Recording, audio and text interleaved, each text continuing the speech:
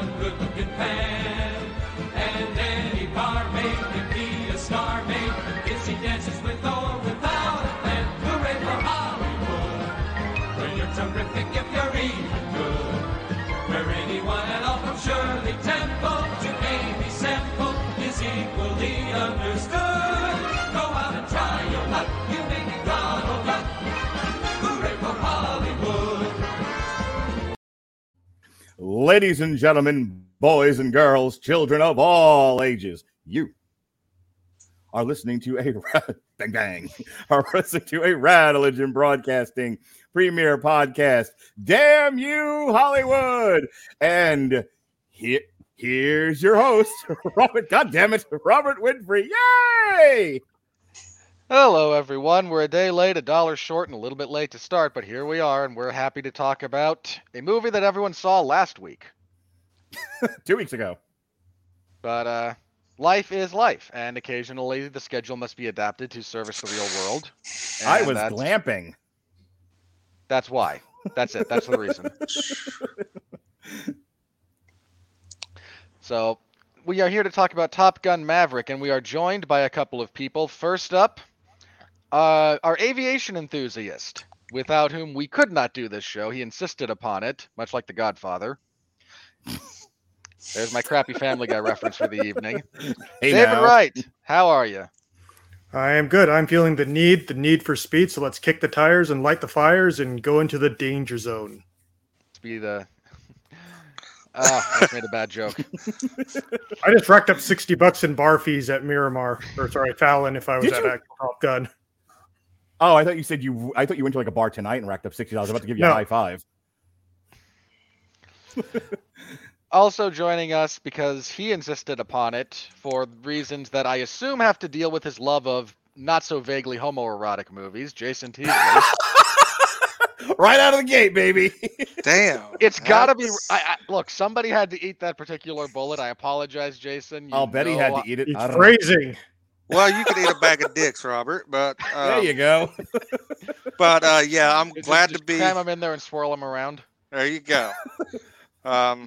All of them. Yeah, I definitely demanded. This was one of those movies that I think I called dibs on last year. Mm-hmm. And when it was supposed to come out? Yeah, and Mark makes the infamous joke, if there's anybody that wants to be on a show, they must check with me first, because I've already got the next 2 years, mapped out on shows I'm going to be a part of. Well, these days it's a loose flow chart. Yeah. Very mobile, very fluid. You're going to introduce me? Like the star of this here shit? The danger zone himself? No. Operating from the zone of less than ideal circumstances where please don't let OSHA come around. Violating more naval code than Maverick, who would never have survived the first 40 minutes as a career man in the original Top Gun, if you're familiar at all with the naval law. Mark Radulich. Mark, you subjected your son to this. I did. We both had the need for speed and t-shirts. He liked it. I'll just get that out of the way real quick. He thought it was amazing. His exact words to me, and I really feel like we don't need the 3 hours this movie's going to take to talk about between the four of us. By the way, sure. I can be on. I can do this all night. I have nowhere to be. So get ready, boys. Well, the first ever 6 hour Damn You Hollywood. Buckle in. How about no? What a day. My son said, I'll play chicken with you on this, Mark, just so you know. You're looking at the world international gay chicken champion right here. So, whatever, man. It's your funeral. If I could finish. Your county does not count as the world. My son's exact words were, the best part of the movies was when they were flying jets. I could have lost everything else. And I feel like that's most people's assessment of this film. That's most people's assessment of the original. Yeah, I was going to say that's the original too. Yeah, it's like if you just cut out Kelly McGinnis's teeth and you cut out Jennifer Connelly on this one, like all that's left is the best parts of the movie. Hey, before we continue, before we jump into the plot synopsis and the craft review, we have special requests coming in from the array of fans around the world of Damn You Hollywood, specifically someone watched this movie and was very much like you and David, Robert, was very in tune to the technical aspects of it. They were curious, David first, and then Robert, what the movie got right in terms of technical accuracy vis-a-vis flying the jets, things of that aspect, and what was another fiction. To Robert's point, I think they wanted to know also some of the science behind whether or not these people would have survived any of that in reality. So, I don't mean science. I mean legally. Like if you're not familiar, in the first 20 minutes of the original Top Gun, Maverick commits like 4 offenses that would get him grounded, and in wartime could get him the death penalty. Indeed. By the way, your brother also getting in on the gay chicken demands 8 hours. I challenge accepted, motherfucker. All right, so David, if you could just 50 words or less on your assessment of the technical aspects. For the first time in the history of Damn You Hollywood, I'm actually encouraging a Mr. Wizard moment. Go. Okay.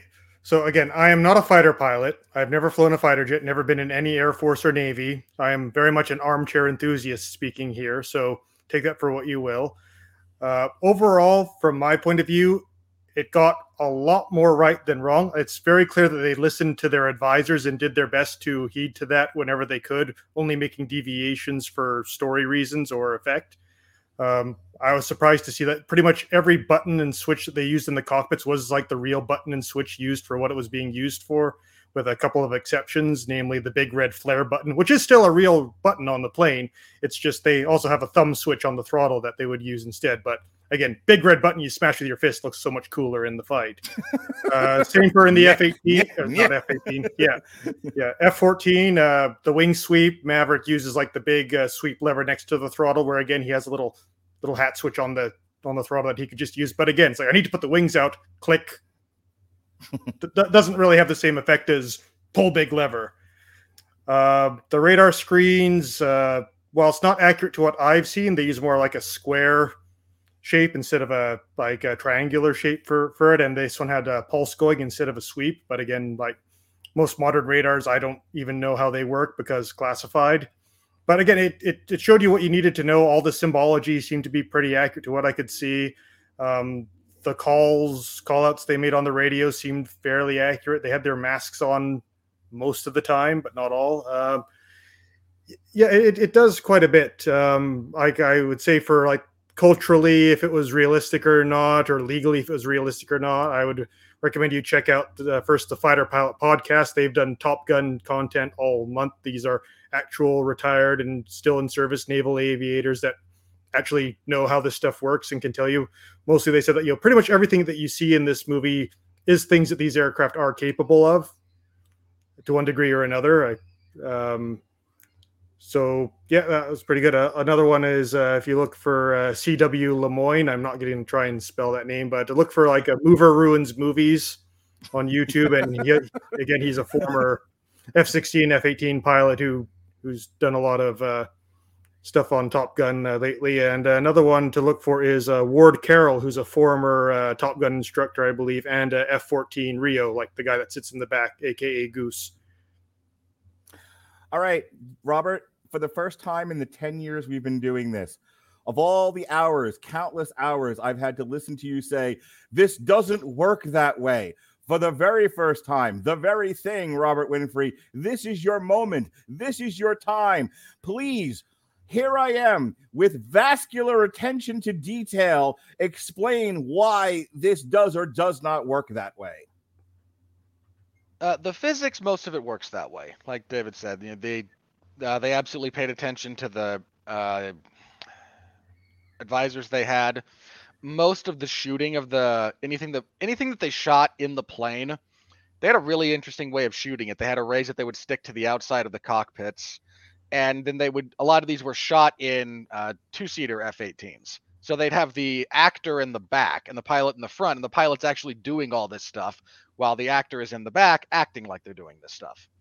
So it creates a very visceral experience in that respect, and it does kind of marry you to reality in a lot of ways that the movie as a whole benefits from tremendously. If we're talking about the legal system as it pertains to the Uniform Code of Military Justice, I hate to say this again, but the opening sequence wherein Maverick disobeys a direct order, mind you, more than once, and demonstrates reckless disregard for his aircraft, all of which can get you busted, grounded, or dishonorably discharged. And he does this multiple times because this makes the character, so we ignore the reality. I mean, you could get like 20 years just for buzzing a tower in the way that he does. Like you're going to lose your wings. Doesn't he do that in the first one? He does. He does it again here. Okay. But again, like the reality of military life is mostly thrown out the window for the sake of character dramatics. So again, Maverick can steal an aircraft and then put it in serious danger. So we're disobeying orders, reckless disregard for government property, reckless disregard for your aircraft. There's just so many things that would just never happen.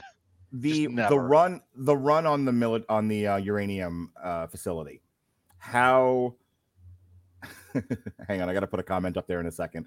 But I wanted you to address specifically the run on the third act run on the uranium facility. How close to reality was that? To the best of my knowledge, and again, I'm like David. It's an admiral, Mia, but very close. It helps to have a general in your pocket too. Yeah, there you go, buddy. Very good. Yeah, this is the Navy, so they have admirals, not generals. Some people are very picky about that. Mostly people in the Navy and other armed services. But our friend Mia's point is valid. It helps to have a higher up in your, it helps to have, as we learned from The Wire, it helps to have a rabbi in your pocket. Again, it does for the sake of some of the stuff that he does in this movie. It does not explain the first one, but sure. All right, the run. Anyways, and then we got to get into this. To the best of my knowledge, I'm like David here in the sense that I'm kind of an armchair enthusiast to the extent that I am. I listen to a lot of other people who know a lot more than I do, so I would encourage you, if you're curious, to find actual experts rather than the polemicizing that we tend to do here. It's not a knock, like polemics are useful, but it helps to be upfront about what we are. It's difficult, but I didn't see anything that necessarily read as impossible. The way the SAM sites work relative to the planes flying, that has me cocking an eyebrow, but yeah, the missiles follow the airplanes exactly, but otherwise, yeah, that's...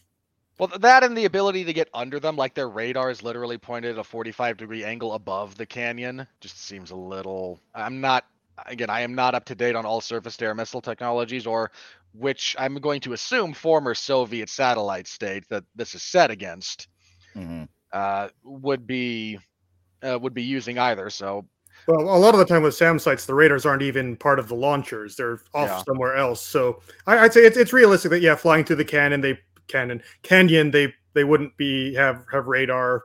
They'd be able to see the planes, and from what I again, I'll go. It's a thing I'll go along with it. Like they don't do anything that's so stupid that I just again, like there's a little bit with the missiles like tracking the way that they do, because that's mostly Hollywood hook'em. Was there anything in the movie that was a glaring light? I'm talking from a technical and scientific aspect. I don't really want to hear about military life yet again. Anything that we haven't talked about that seriously doesn't work that way. You can say no and we will move on, but if there's a yes, get it done and let's go. The only thing I caught was when they tried to hand wave away the F-35 as being unable to do the mission due to GPS jamming. Yeah. Like they didn't use GPS for any of this, and all these fighters would have inertial navigation systems anyway, which is basically like the accelerometers in your phone, how your phone knows which way you're moving it. Think of like a very fancy version of that. So it knows where it starts, it knows how it's been moving, does a bunch of math, it knows where it is on the planet. F-35 has that, F-18 has that. The F-35 has laser-guided bombs. The F-18 has laser-guided bombs. The F-35 would have just done it at higher altitude with stealth, would have dropped it in. But again, no movie if that were to happen, and the Navy didn't want to use the F-35 because classified.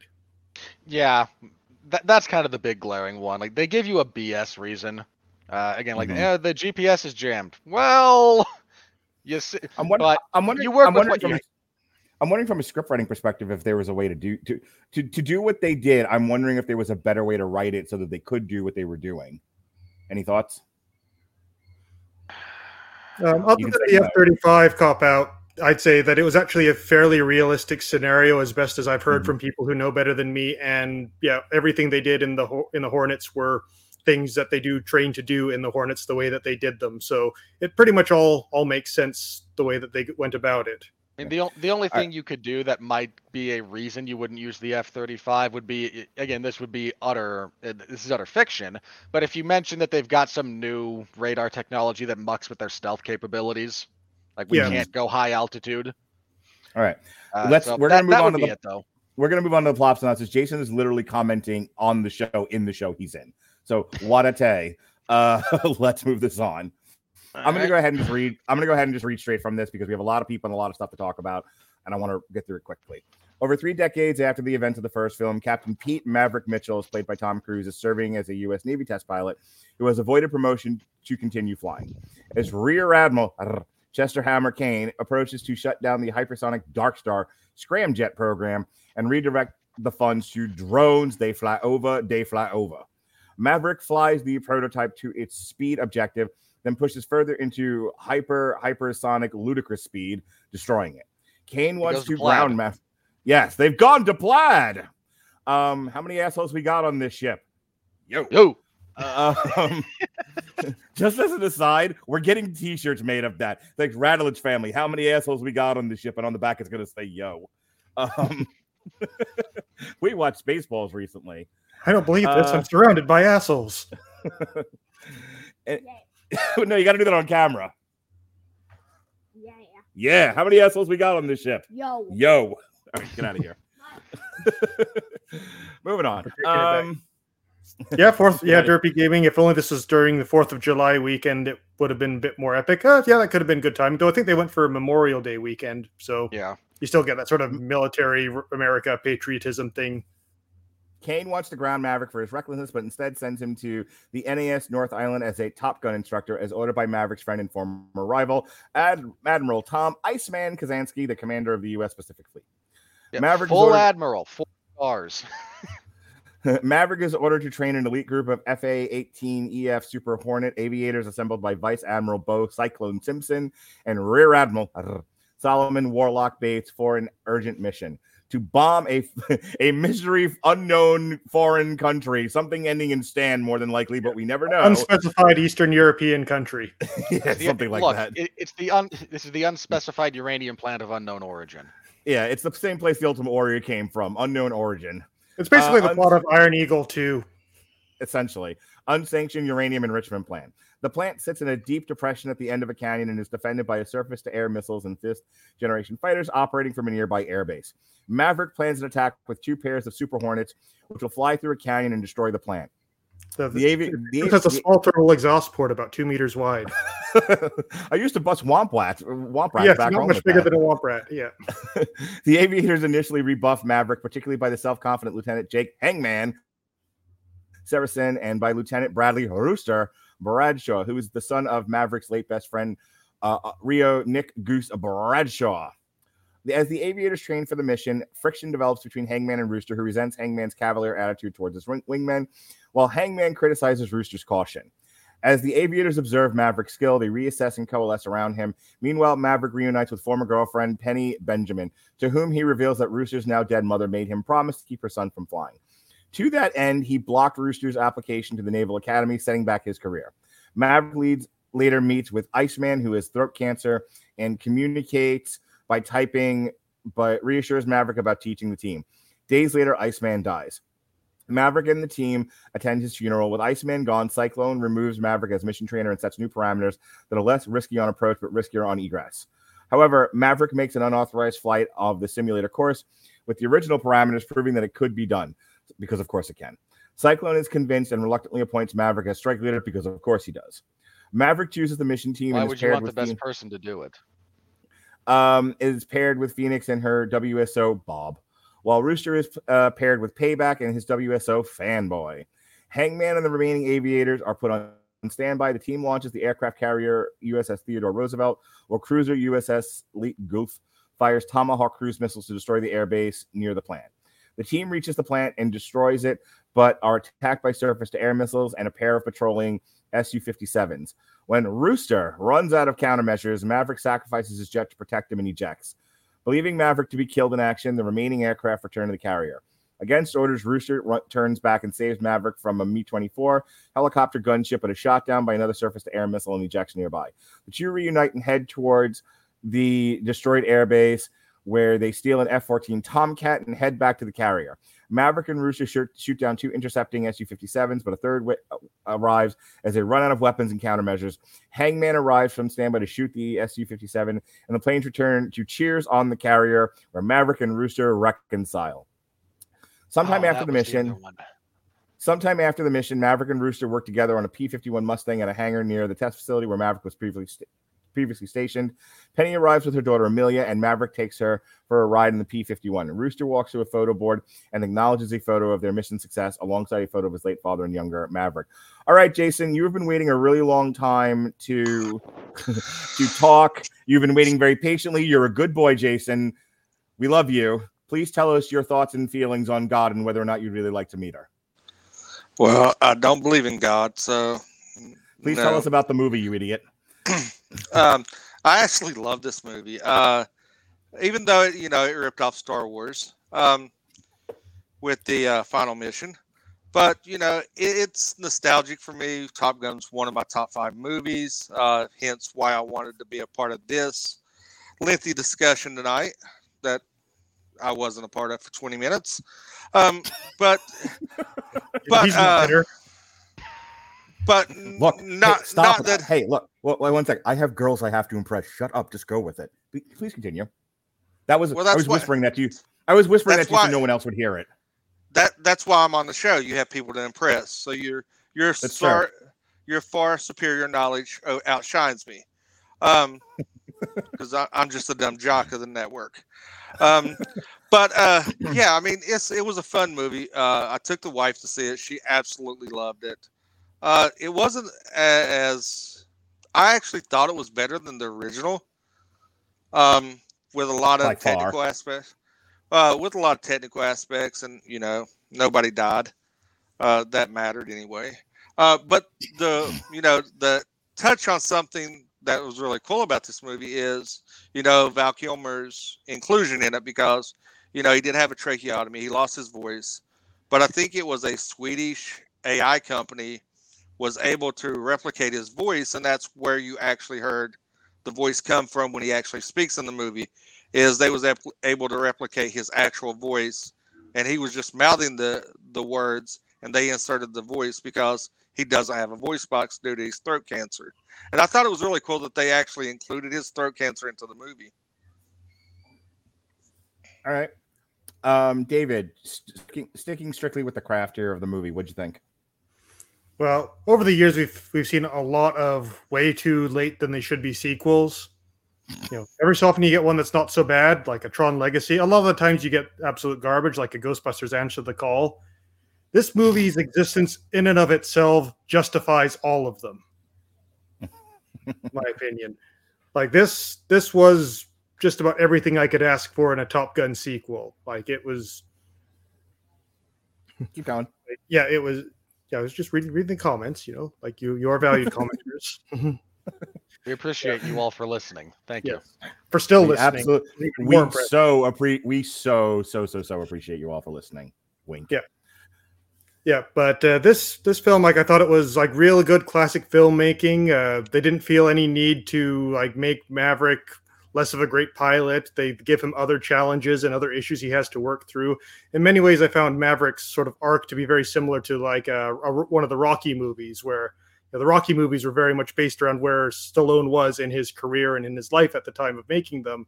I think you could apply that to this film too, where Tom Cruise is sort of an aging action star in a changing cinematic landscape, sort of, wondering, where is my position in this? What is my legacy? That kind of stuff, yet still also wanting to do really cool stuff. So I think that kind of gave the movie a decent heart to work through. But yeah, like overall, it just feels so much like, I think there are people who want to make movies and there are people who have to make movies. Like when you deal with the people who want to make a film, they actually try hard to come up with creative new ways of doing film, Whereas you just had the people who are like, here, take this franchise. We want to make a movie of it because money. Right.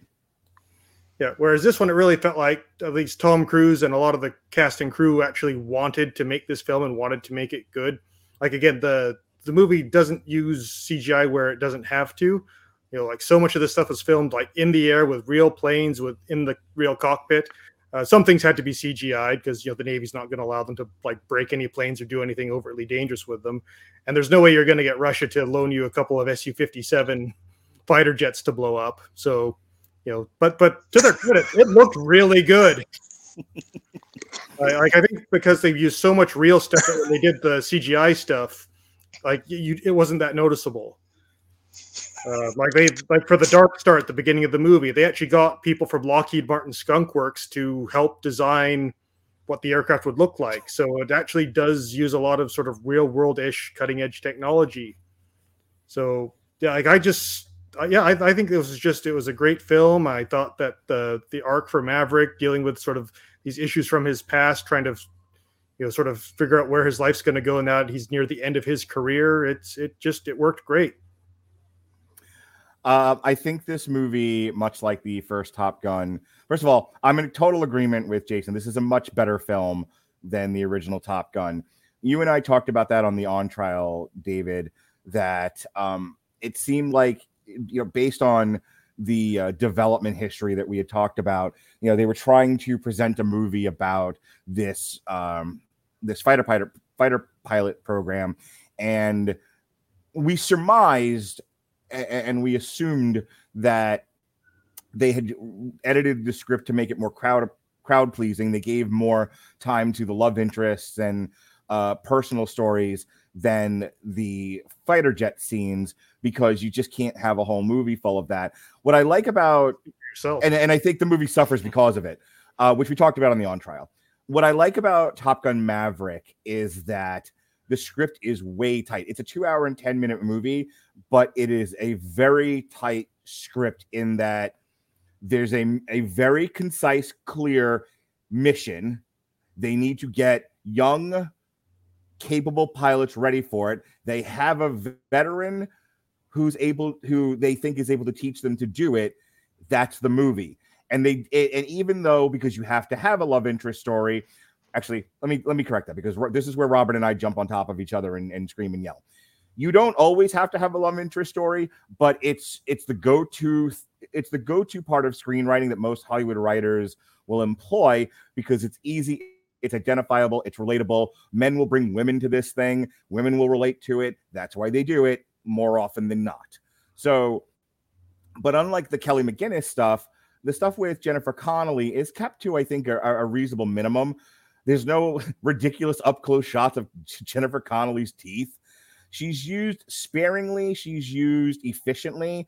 And the best part of the Jennifer Connelly stuff is it gives Maverick an opportunity to talk about why he has a rotten relationship with Rooster, which is an important element of the film. Beyond that, one of the things I really liked about this is the characters, in that nobody was an obnoxious twat, which is a common problem. What was that? Except for Hangman. But even Hangman being an obnoxious twat was redeemable at the end and did the right thing. And his twattiness was motivated by very specific things. Hangman works as an obnoxious character because he is also demonstrated to be very, very competent. Like, if he's no good, then he serves no purpose. Oh yeah, he's a good pilot, but yeah, that kind of attitude would be very much frowned upon. That always leaves their wingmen. That wouldn't work. I think he serves more as sort of like kind of a bit of a more douchey version of the way Maverick was at his age.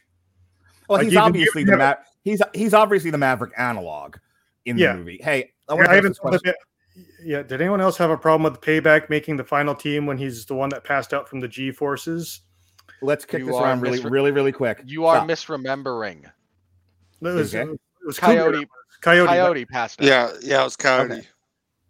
Okay. Yeah. But then Coyote doesn't make the final team, right? Correct. Yeah, he's on standby, I believe. Or did he quit? Moving on. Standby. I like the fact that that's a running gag through the show now. Anyway, First of all, Glenn Powell is my favorite character in the entire movie. He's awesome. He has that wonderful smarmy charm about him that I just find delectable, and he did a great job with it. But again, there's so much restraint in the efficiency and the characterization and screenwriting to where he's just douchey enough to be as close to a villain in this movie as you can, other than John Hamm, but he's not so overbearing and overwrought and overwritten that he's impossible to cheer for at the end, or to the point where it takes away from the movie because he's so unbelievably twatty. Like he hit a lot of the characters hit the right pitch. Same thing with Phoenix. There's we have documented at length the treatment of female characters in movies where all the men have to be diminished so the woman can shine, and there has to be so many lines of dialogue telling you how awesome the woman is rather than showing you. What's great about her is that they went out of their way to seemingly write her and that she's just a pilot, she's a pilot first, not a woman first, which is very different from modern screenwriting. So I thought that was really, really good. Tom Cruise, it was funny. I was talking to somebody recently and they were like, I'm just over Tom Cruise. I would just stop making movies already. I'm done with you. And I'm like, it seems a bit harsh. I mean, that's fair, but understand that you are not everyone. Sure. This came up last night. We met friends, and one of the people in the group that we were talking to was just like, I had made a point, Robert, about saying there were two name draws left in Hollywood, The Rock and Tom Cruise, and everyone kind of turned and looked at me. They're like, no, Tom Cruise doesn't draw. I'm like, no, he's the only draw left besides The Rock. And Robert and I have spent 10 years documenting this. I'm like, don't challenge me. We have the data. I was with you, man. I got you.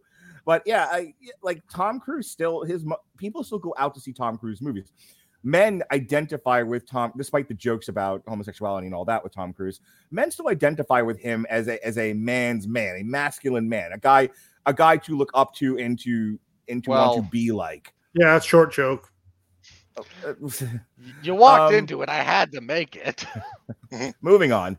So my point is, like, he's still a big time draw for movies like this.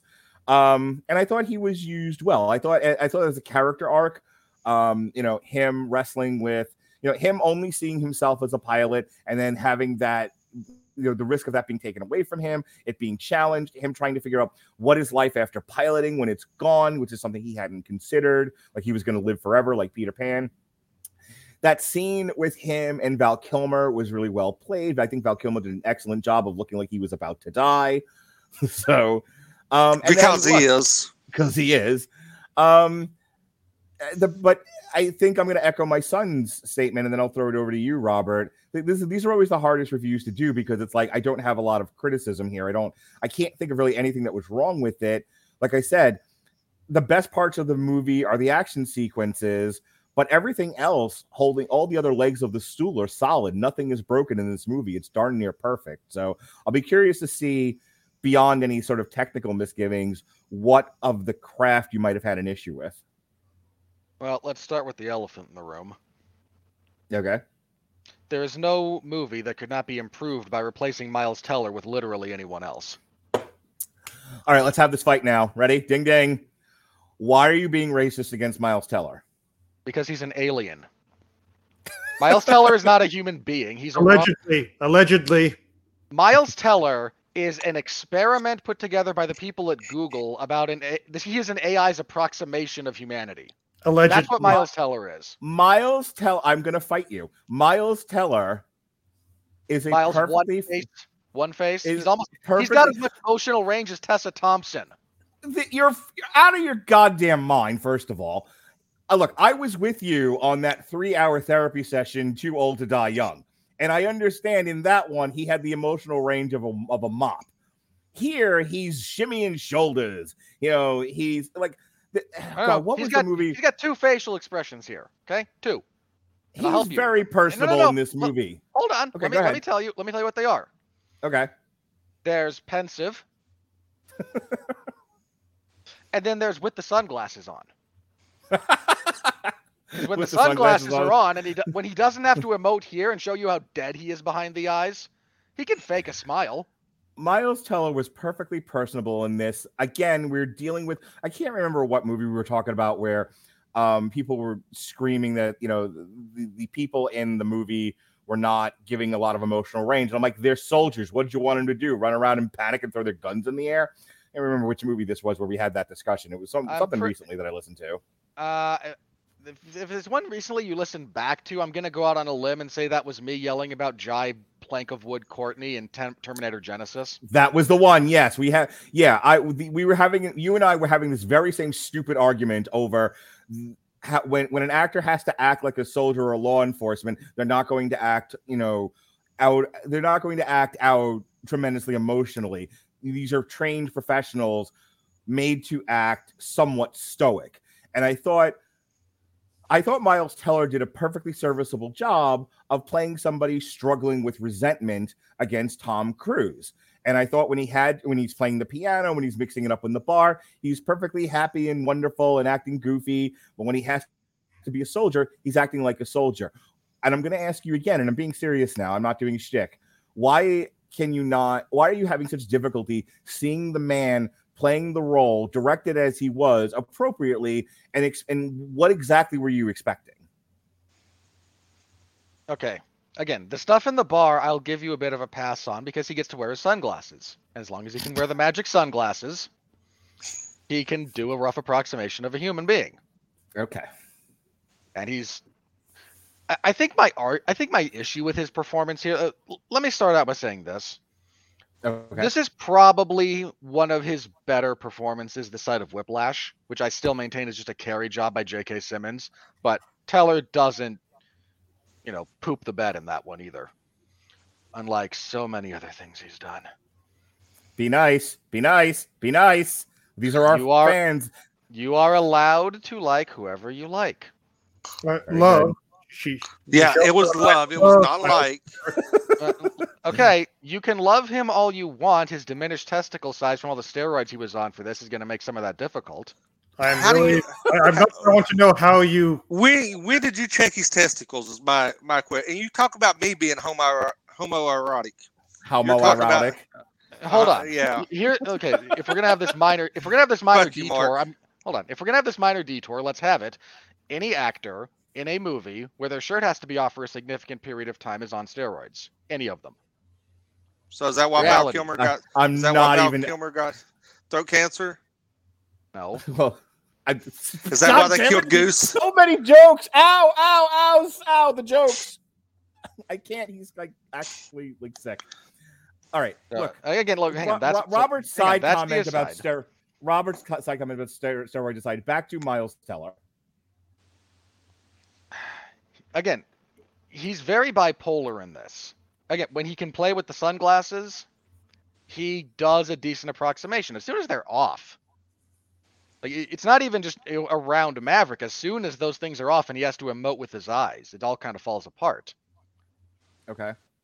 He's not I feel like that's. Hang on. I'm going to go ahead and say no. I want you to continue, but I need to react to that.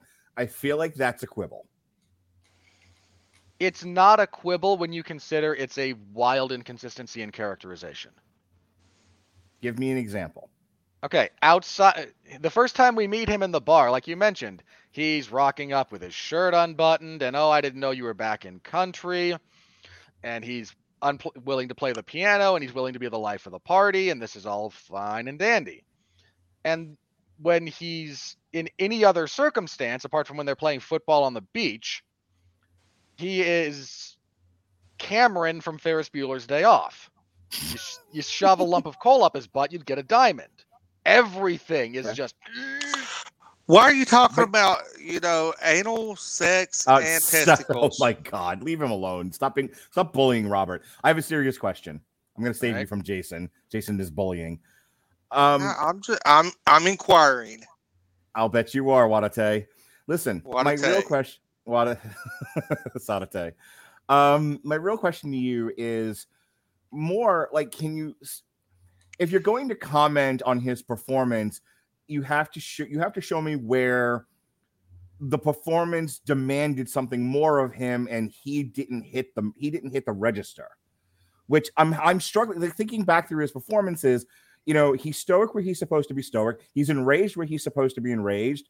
He's partying when he's supposed to partying.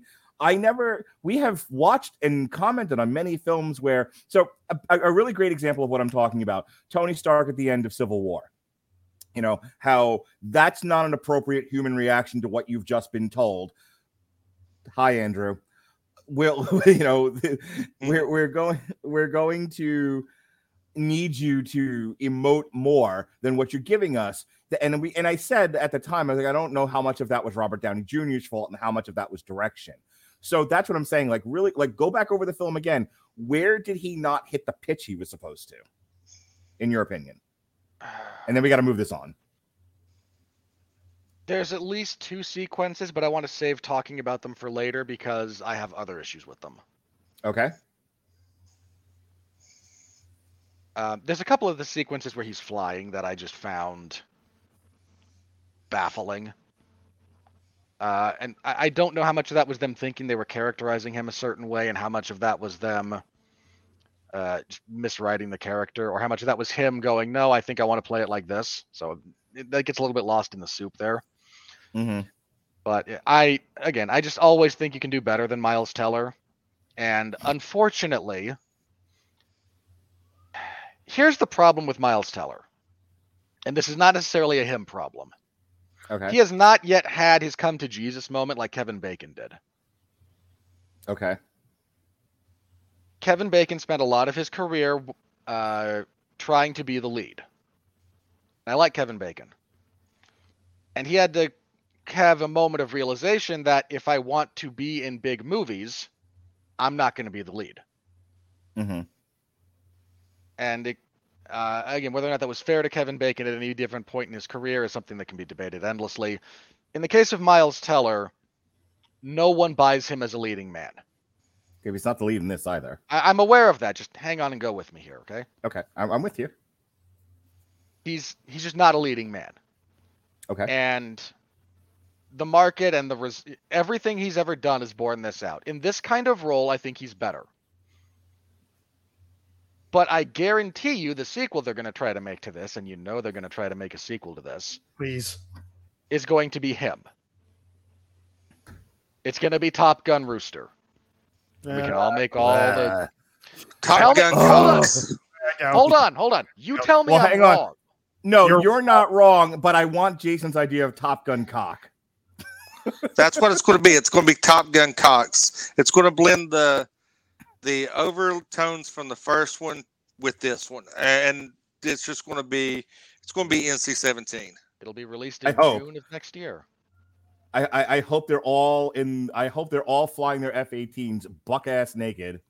I'm just leaving that up for the whole rest of the show. No, it's going to be like the ambiguous gay guy's car from Saturday Night Live. That's how it's going to have that overtop shot of the jets to look like schlongs.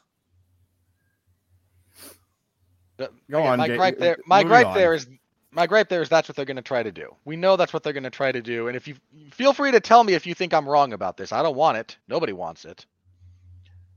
But that's what they're going to try to do. No. As far as like the sequel that focuses on Miles Teller, I agree with you. Here's my issue. You're making comments about Miles Teller, and I'm waiting for you to get to where his performance doesn't hit register, where his performance isn't where it should be in a particular scene. You're belly aching about. Hang on. Okay, fine. Let's dovetail to the clearly reshot sequences, shall we? Yeah, go ahead. Our studio notes after our pilots crash into Not Russia. Right. Because we need Marvel humor in this, right? Of course. So naturally, the first thing Tom Cruise does when he comes up on Miles Teller is shoves him to the ground. And Miles Teller's response is, well, you told me not to think. This was written by the same idiots that write Marvel movies. And everybody in the theater laughed both times I saw it. I'm not saying it's not. I'm not saying people don't understand their audience perfectly. I'm not saying it's not. The results of that more when we get to the money. I'm not saying that those moments don't work. If you say things in a certain rhythm, you'll get people to laugh. You don't have to say anything funny.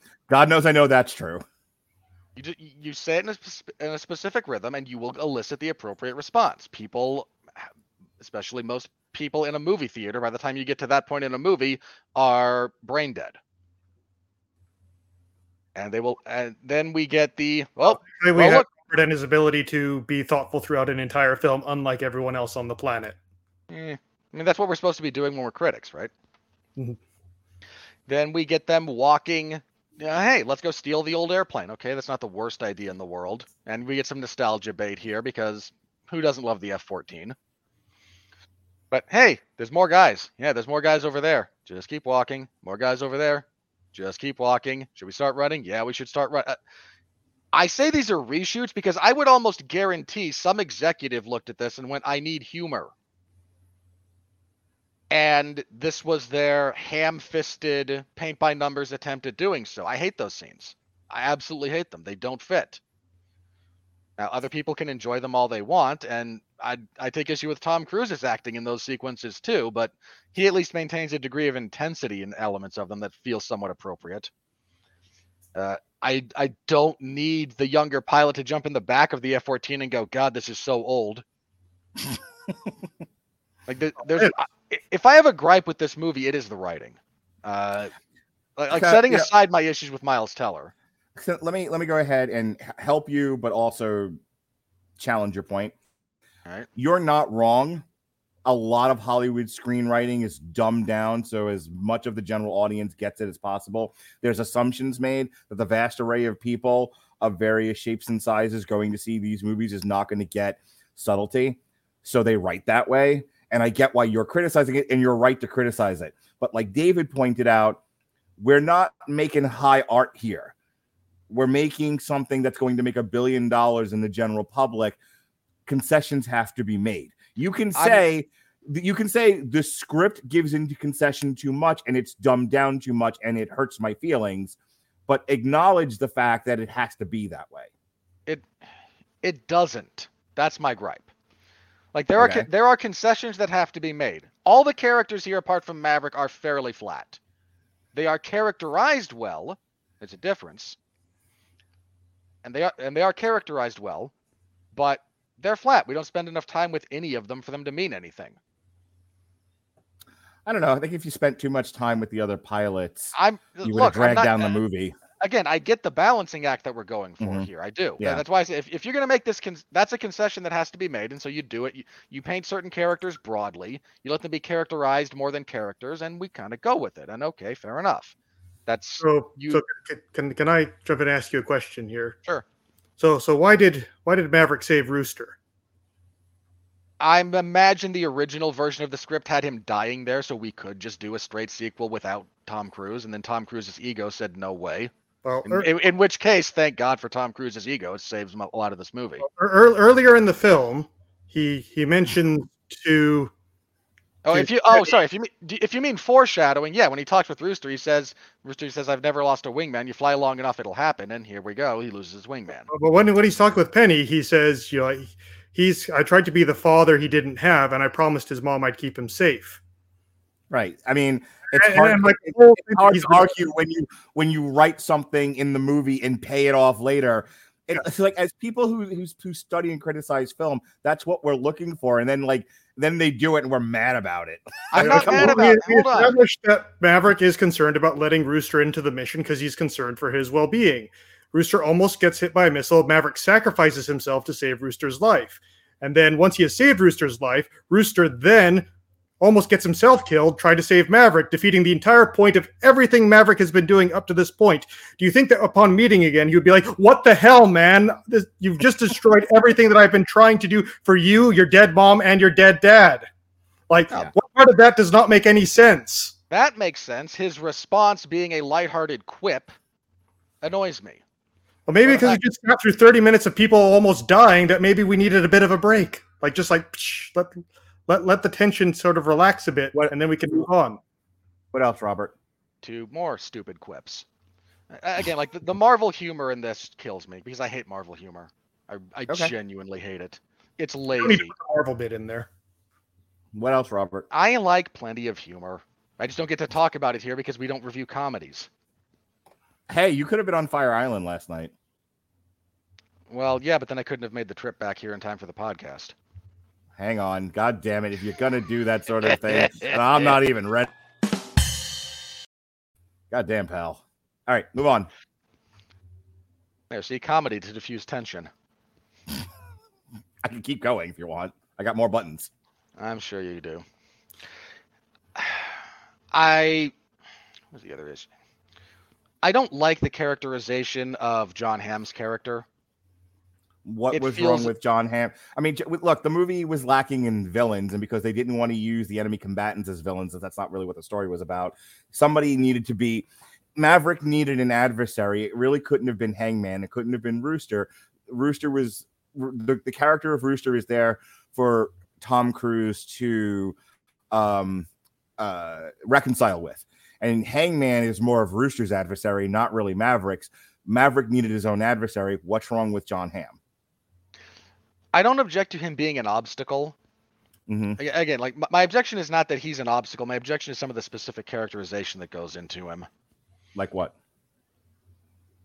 If his point of view is that it's pilots potentially dying on the way back after destroying this facility is an acceptable risk, given the nature of the facility you're dealing with, that needs to be his point.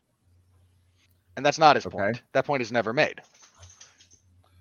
Tom Cruise says, I'm going to train these guys to, fly, do the mission, and get home safely. And John Hamm kind of goes, yeah, sure, whatever. And he never makes a point of view. It's just meant to make him seem callous.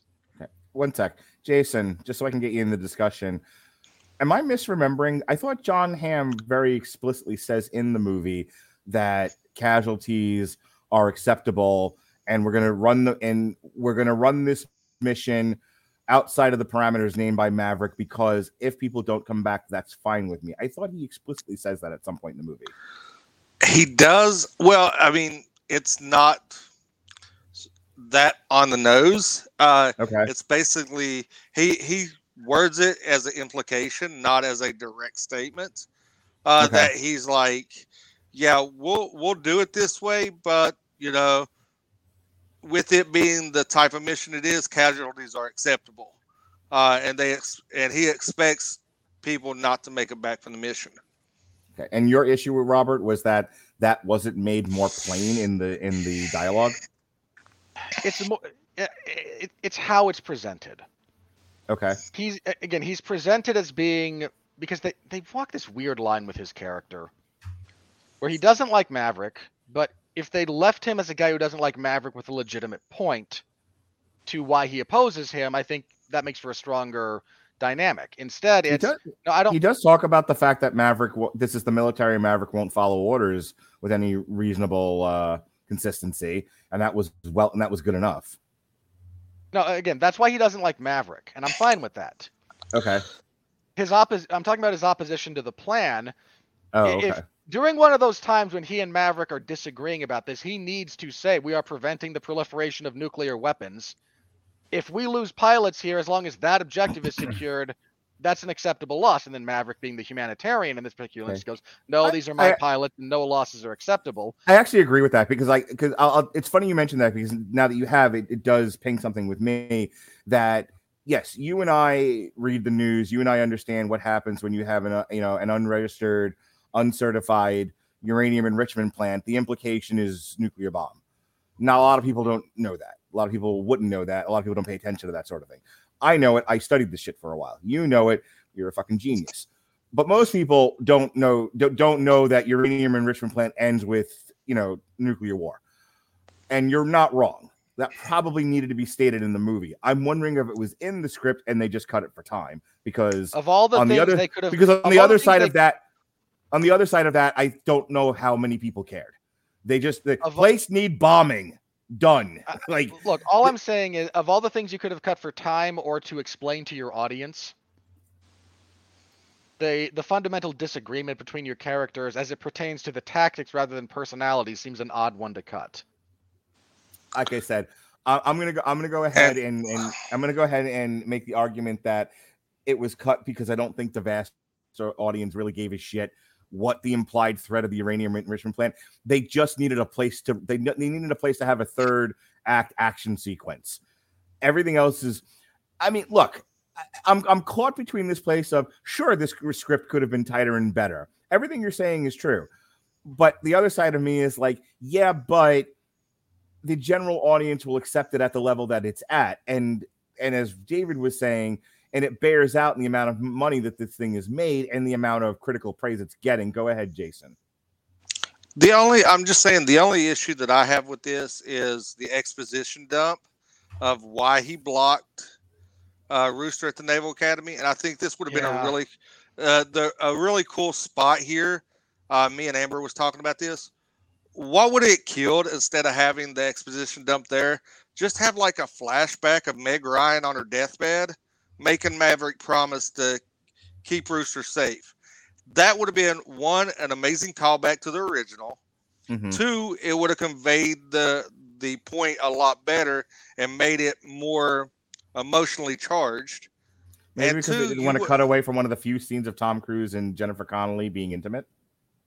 Well, that's all well and good, but I mean, you could have reworked this. There's a lot of places in here you could have cut 5 minutes out to insert that scene. Okay. And I mean, you could have had it in that scene.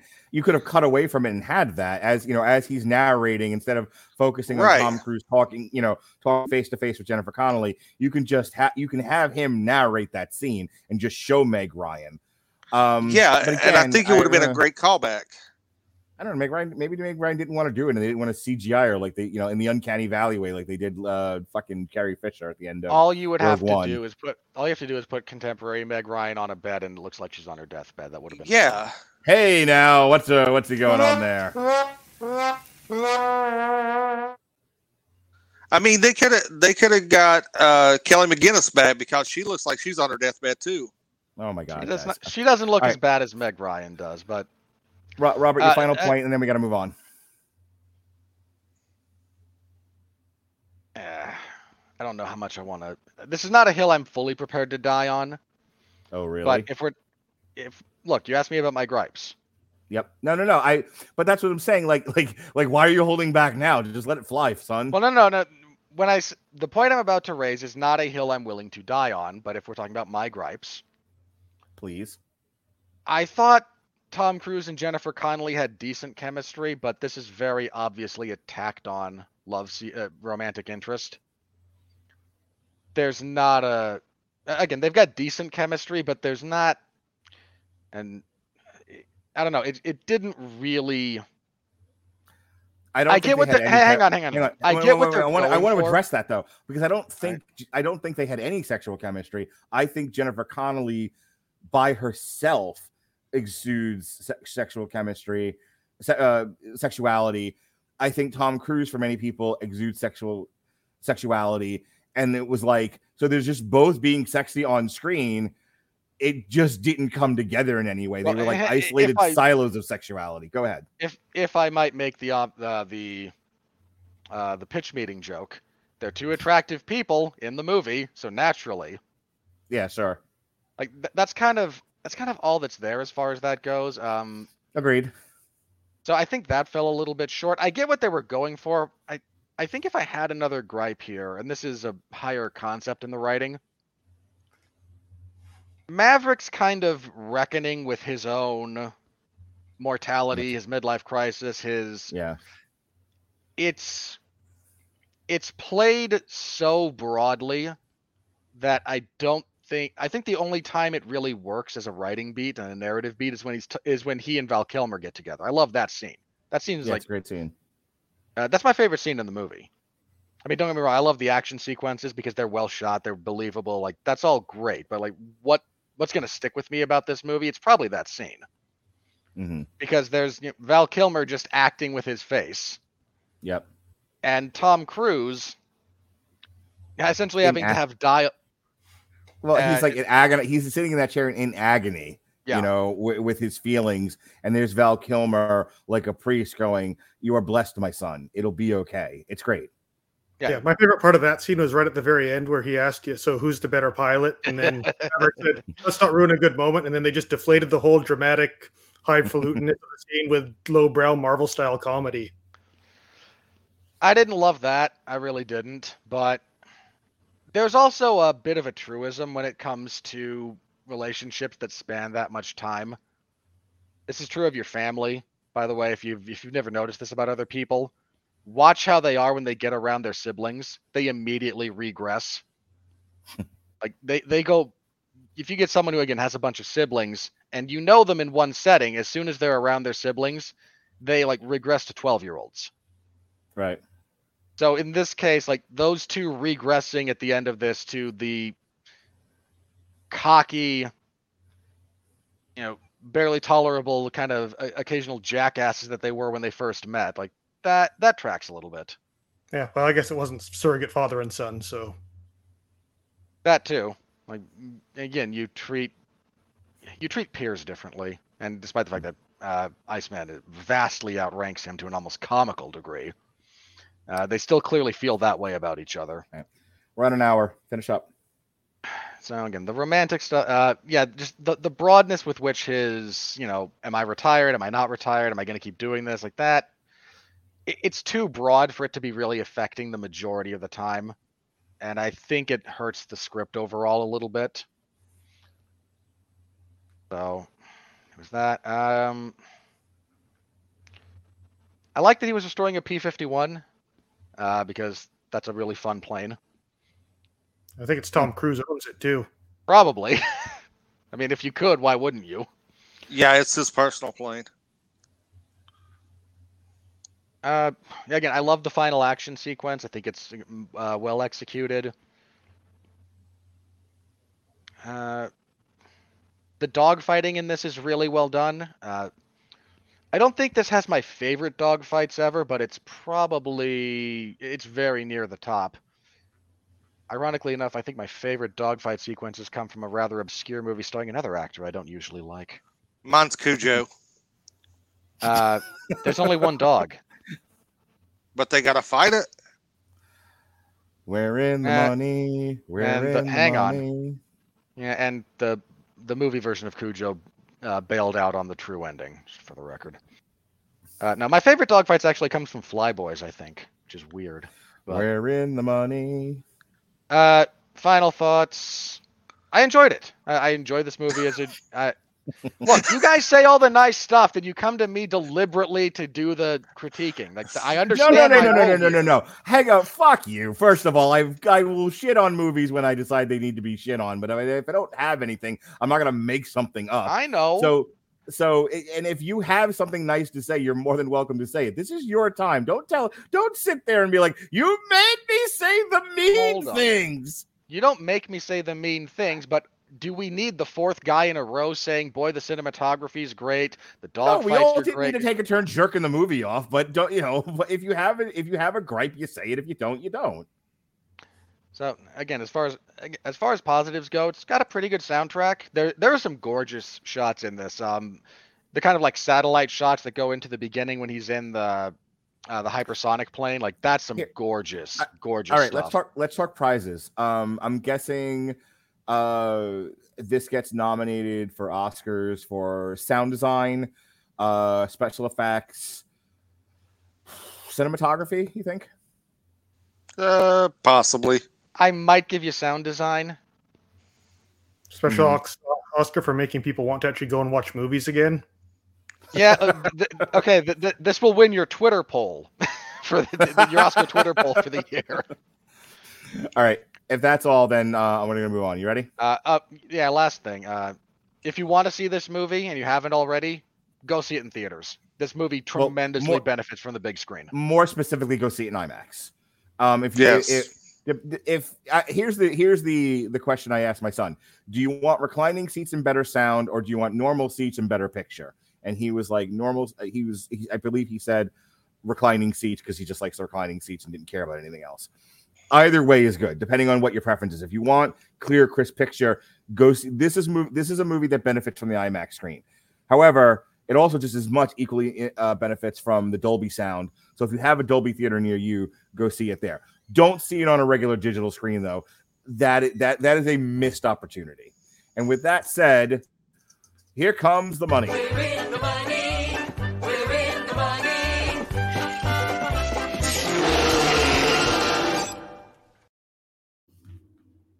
That never gets old. All right. On a budget of $170 million, Marvel money, baby. This thing has made in 2 weeks, as of this recording, $569.6 million. Paramount is just hitting grand slam after grand slam this year. They are the studio to beat, and they haven't been the studio to beat since Jimmy Carter was in the White House. My God. So AEW finally hired MJF is the analogy we're drawing here. Sure. All right. So we are 2 weeks out on this. It debuted on May 27th, but again, I had a family thing going on, so we're in the second week here. This thing's hold from its debut weekend to this weekend was ridiculously strong. It dropped like 30%. I wonder in terms of like records, how close this is to the best hold a movie has done in like 10 years, how close it is to the top. But Mark and Robert, all people only ever want to go see in theaters are Marvel movies. Look, I'm going to tell you. I would not watch Marvel movies in theaters if I didn't have to review them. I'd literally just wait for them to come on Disney Plus. More importantly, like in Hollywood, if you want to get people to go back into movie theaters, make better movies. No, you don't have to make better movies. Make movies that appeal to the average man. Men go to movies. Not the lesson either. Men go to, hang on, no.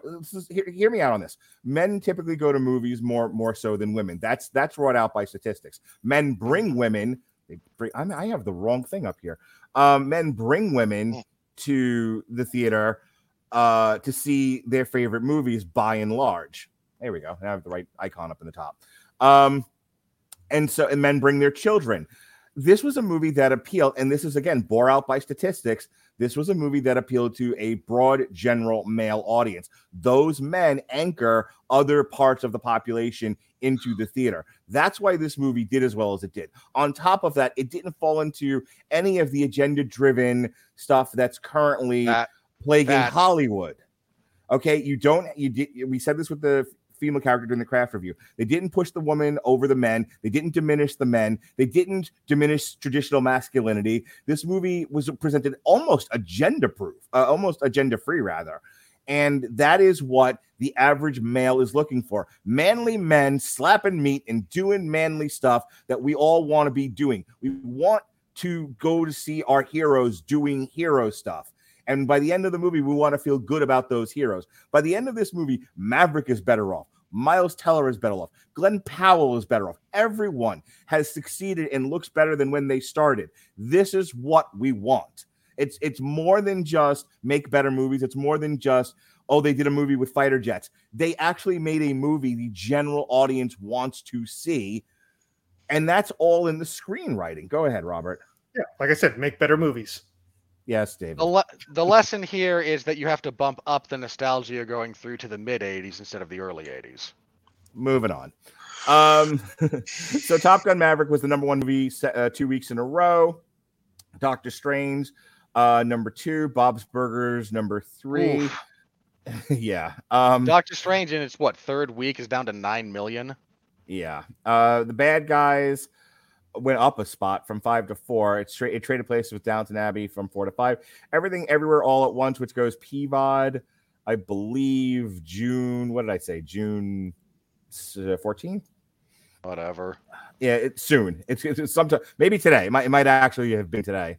And apparently, that's the sleeper hit of the year so far. Vikram debuted at number 7. Yep, so am I. Sonic the Hedgehog fell from 7 to 8. The Lost City 8 to 9. Crimes of the Future and Watcher debuted at 10 and 11. Men fell from 9 to 12. Fantastic Beasts and the Secrets of Boredom fell from 11 to 13. Morbius. Oh, wait. We need to talk about. Wait. Hang on. Morbius in its second release in theaters. Oh boy, Robert. Let me tell you what.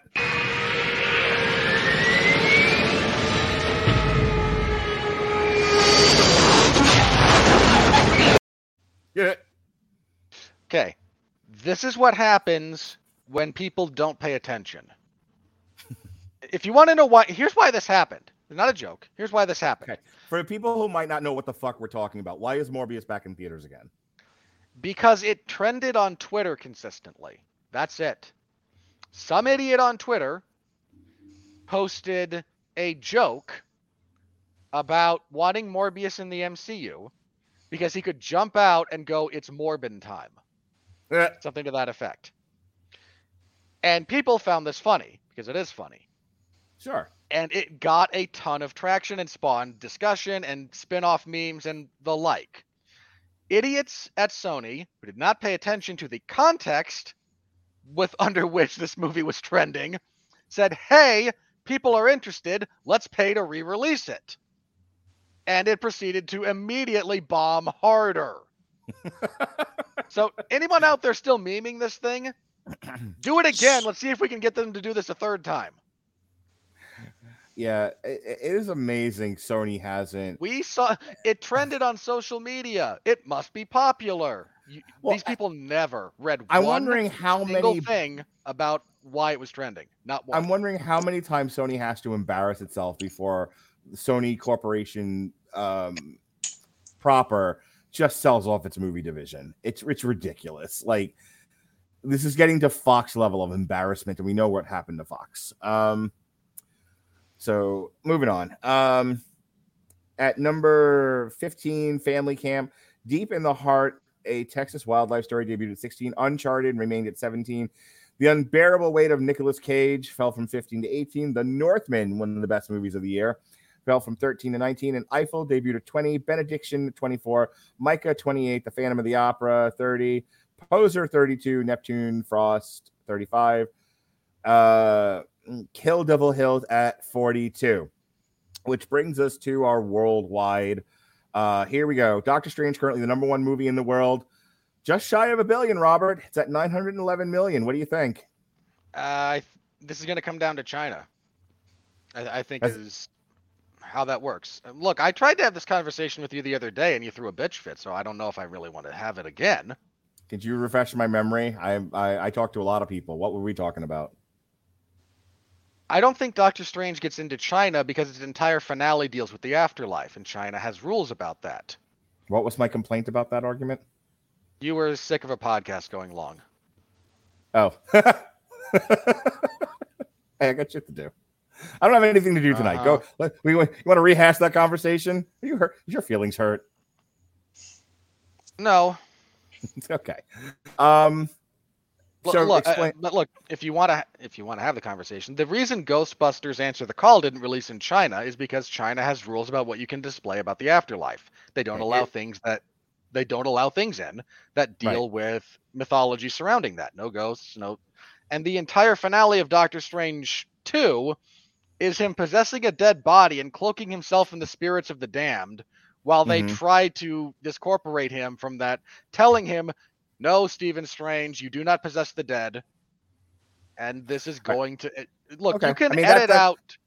That's a fair argument. It'd be hard to edit out that third. Hey, the only reason I'm interrupting you, Jason, did you say you needed to get out of here?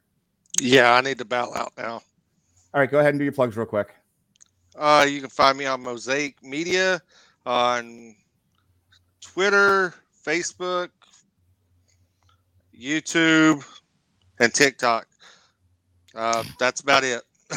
And right. This is another month of Jason and Mark. Yay! All right, what is the next thing you're doing? What is the next thing you're doing, Jason? The Black Phone. Jurassic World. I've Jurassic World. Me and Amber's on for Jurassic World. Then I've got me and you on for Winning Time, and then we got Elvis and the Black Phone. All this month. All right.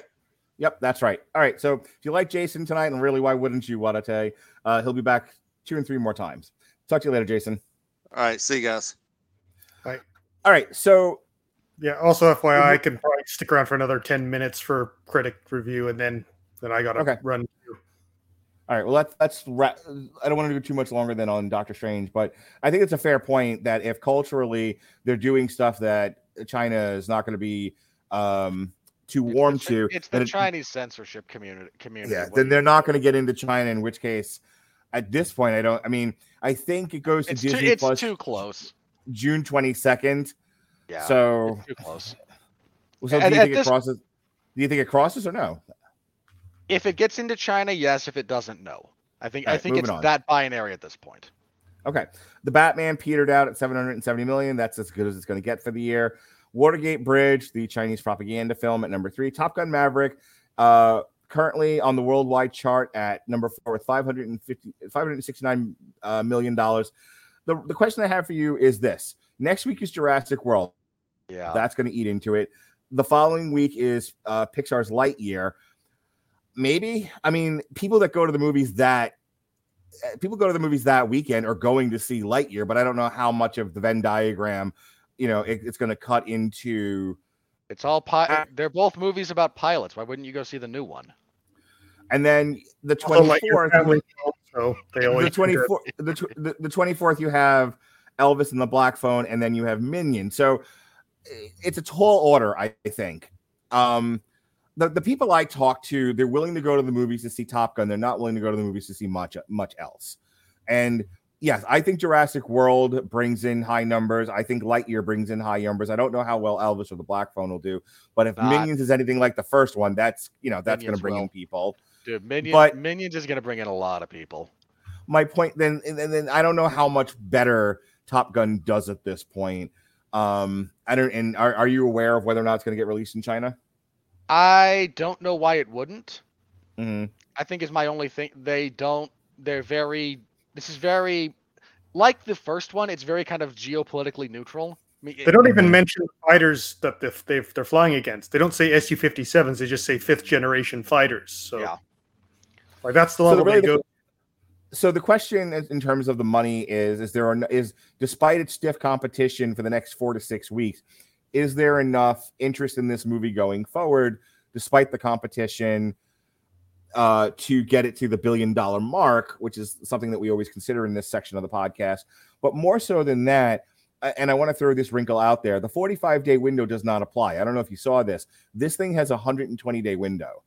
And I'm wondering if that's the very thing that gets it to $1 billion, Robert. If there's a thing that does it, that will be it. Okay. The extended theatrical window is going to help it a lot because a lot of this other stuff is going to be like this thing will still be in theaters when Jurassic World goes to whatever streaming service it's going to. It's going to go to Peacock. Okay. I genuinely don't know. Genuinely don't care. All right, Uncharted currently at number 5 at $400 million. Fantastic Beasts, oof, what a bomb that was. And Sonic the Hedgehog, $392 million. The Bad Guys, $219 million. Too Cool to Kill, $217, and Nice View at $211. We really don't need to go into the calendar at this point. Like I said, it's next week. It's going to be the number one movie in the world. Is going to end up being Jurassic World. So let's go ahead and do the critical review.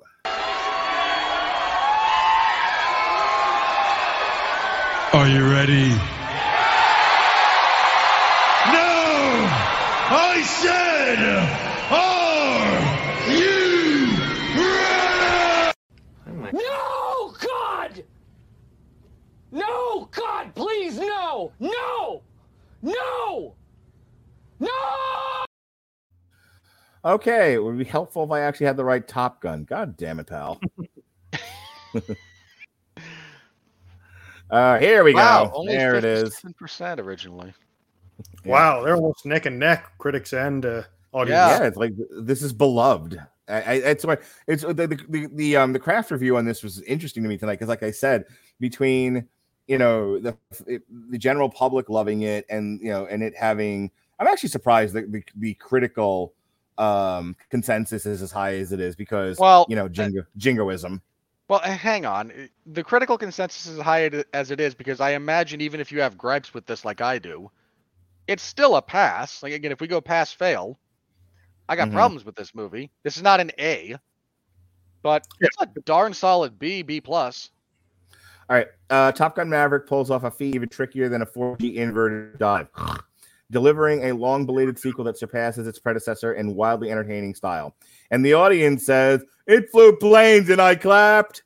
If you love the original or enjoy some good old school action, you need to speed your way to screening of a Top Gun Maverick. All righty.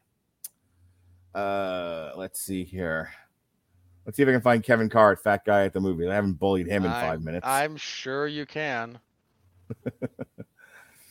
Louisa Moore of Screen Zealot. The film is not without its problems, as we've acknowledged, but it's a near perfect masterclass in giving the people what they want.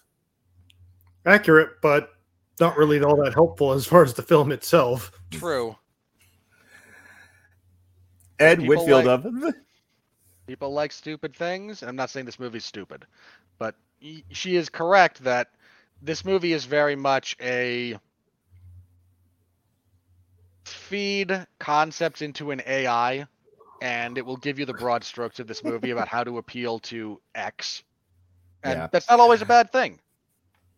Ed Whitfield of the Outre, Robert Winfrey of the Screaming Boy podcast. Top Gun's appeal is built on U.S. exceptionalism, on Get competitive bent. machismo, Get on bent. bread and butter heroics. The sequel offers it polished and unreconstructed. Yeah, just because you see things those way doesn't mean everyone else does.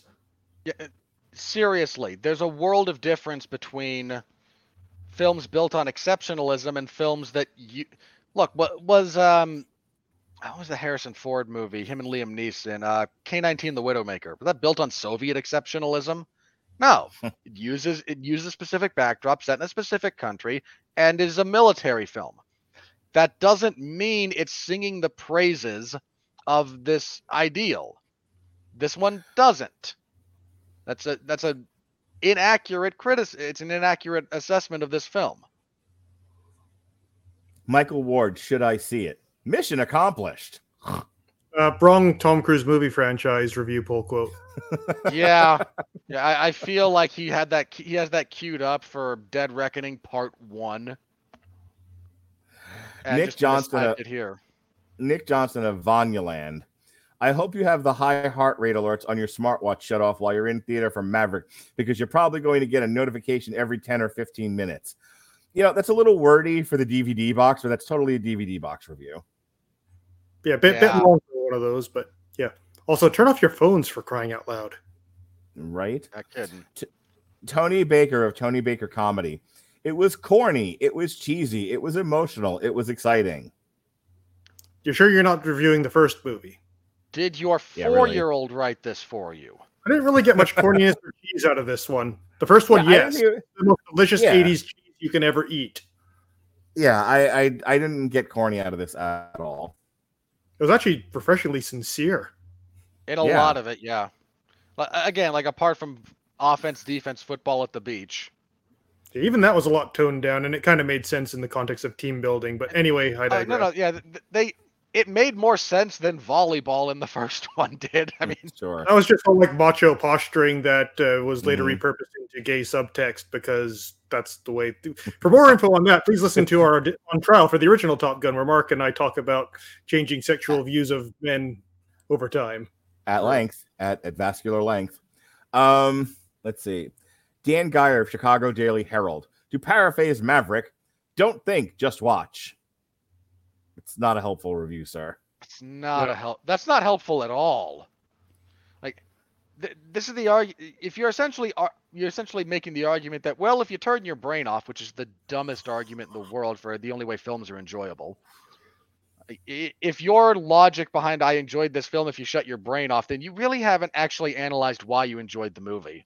And that's a bit of self-reflection and critical review that you should do.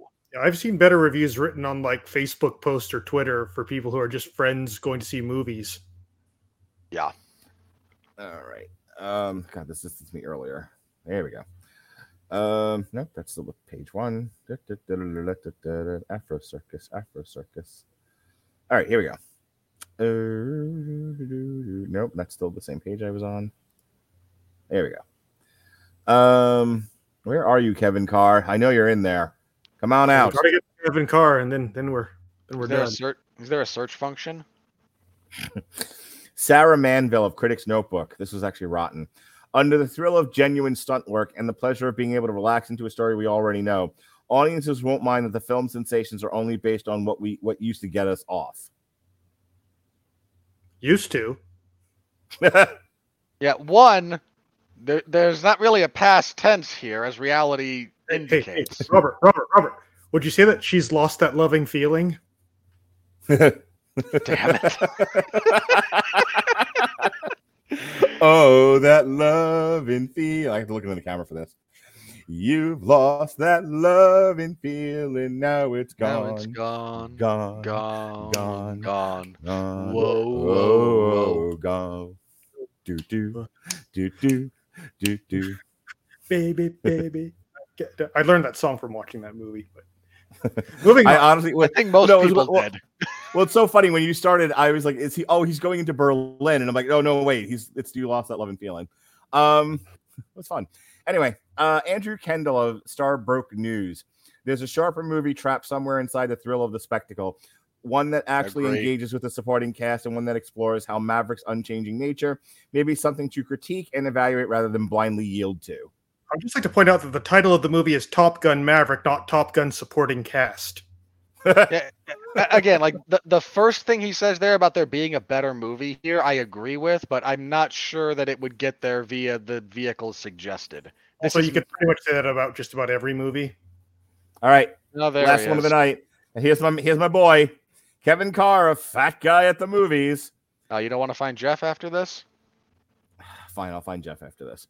If you want to be treated to the aesthetic and feel the feel and the characterization they had in the first movie, you're absolutely getting this. Everything is there, and I can see Russia from my house. Well, I mean, Goose isn't there except in flashback. Ellie McGinnis isn't here except in flashback. Neither are her teeth. Migs aren't here, not even in flashback. So only Sukhoi's this time around.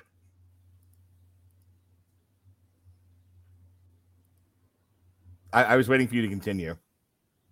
Also, I have I suppose I could if I wanted to, but I don't especially. Javier Ocaña of El País, Spain.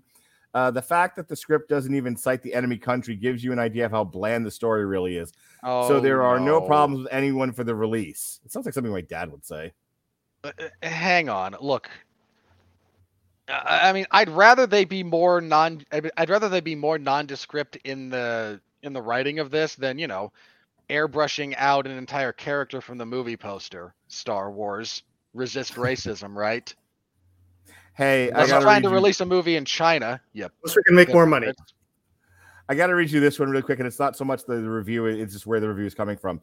Envy Moorhead of Less Hat Moorhead.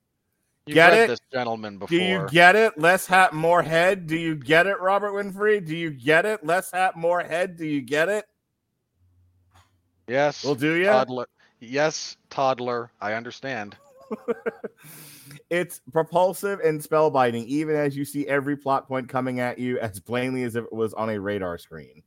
Yeah, this doesn't reinvent the wheel in any way in that respect, but not every movie should, not every movie tries to, and this is one that I think benefited tremendously from not attempting to do anything deliberately subversive. Actually, I would say that a lot of the things that happened, especially towards the end, I didn't see coming. I mean, even from the trailers, I assumed, okay, someone's going to die because funeral scene, but then, that was Iceman, so it wasn't on the mission, and then, yeah, it did a really good job of sort of keeping you guessing as to who was going to make it and who was not, and exactly how it was going to work out. So, I mean, again, not like groundbreaking four-dimensional chess stuff, but yeah, I didn't know exactly what was going to happen. All right, we have Leonard Maltin weighing in from leonardmaltin.com, top critic. Oh, good old Uncle Leo. Why aren't you dead yet? It's hard to picture another entry into the summer movie sweepstakes that can equal or exceed this one for pure adrenaline-fueled entertainment. I had a great time watching the film and recommend seeing it as I did on a giant IMAX screen. Thanks, not wrong. Leo. Not exactly. Okay, much as I dislike Leonard Maltin as a general rule, he's not wrong, and that actually is a helpful review. Man, this film is so good it even made him give a good review. At this point, I'm just trying to find Jeff, but I know. I know he reviewed it. And because he's approved to be on Rotten Tomatoes, I just assume all of his stuff makes it up here, but maybe it didn't. Unfortunately, I need to bail out at this point, guys. So enjoy the rest of the critical review. Go ahead and do your plugs. We can be done. I don't really have anything to plug for myself. Just as I mentioned before, please, if you're interested in any of this stuff, how it works for real, check out the Fighter Pilot podcast. They've got a lot of cool stuff on being a naval aviator, different aspects of military aviation. CW Lemoyne, again, just look for Mover Ruins movies on YouTube. He got a lot of good ex-fighter pilot content. And Ward Carroll, if you're interested in Top Gun Rio, and just that kind of stuff, will sort of get you all hooked up on that sort of thing. All right, before you go, his David Wright will be on TV Party tonight for Pacific Rim: The Black season 2 on June 16th at 10 o'clock. And then he'll be on The Damn You Hollywood for Lightyear and Chip and Dale Rescue Rangers, the live action movie. That's on June 21st. And then on June 30th, he'll be on another TV Party to continue our look at Star Trek Lower Decks. And that's all for June. How about that, David? Yeah, a lot less than last month, but that's okay. It's all right. We're all winding down here at the Rattledge and Broadcast, or the Young Stallions Network, as I called it earlier today. All right, Excellent. David, take care. No, Right. not that Young Stallions. All right. Thanks, guys. You can be my wingman anytime. Absolutely. All right, bye, buddy. All right. With that, I think we're done here, Robert. Anything else before we get out? Not really. This is just me and you. Look, this movie is exactly what you expect it to be, by and large. I think the fact that you mentioned it, the fact that this is utterly agendaless, I think works to its credit. Let me ask you an important question about that. Let me ask you, since it's just me and you, and I have nowhere to go, and we can just bullshit now. Let me ask you a question. Trends, movie set trends. They set trends at the studio among the executives about something hits.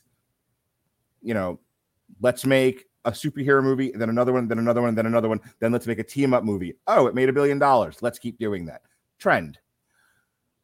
This movie comes out, and other than the fact that it's a sequel to a 30-year-old movie from the 80s, I'm wondering if this now, the go woke, go broke thing has been happening for quite some time.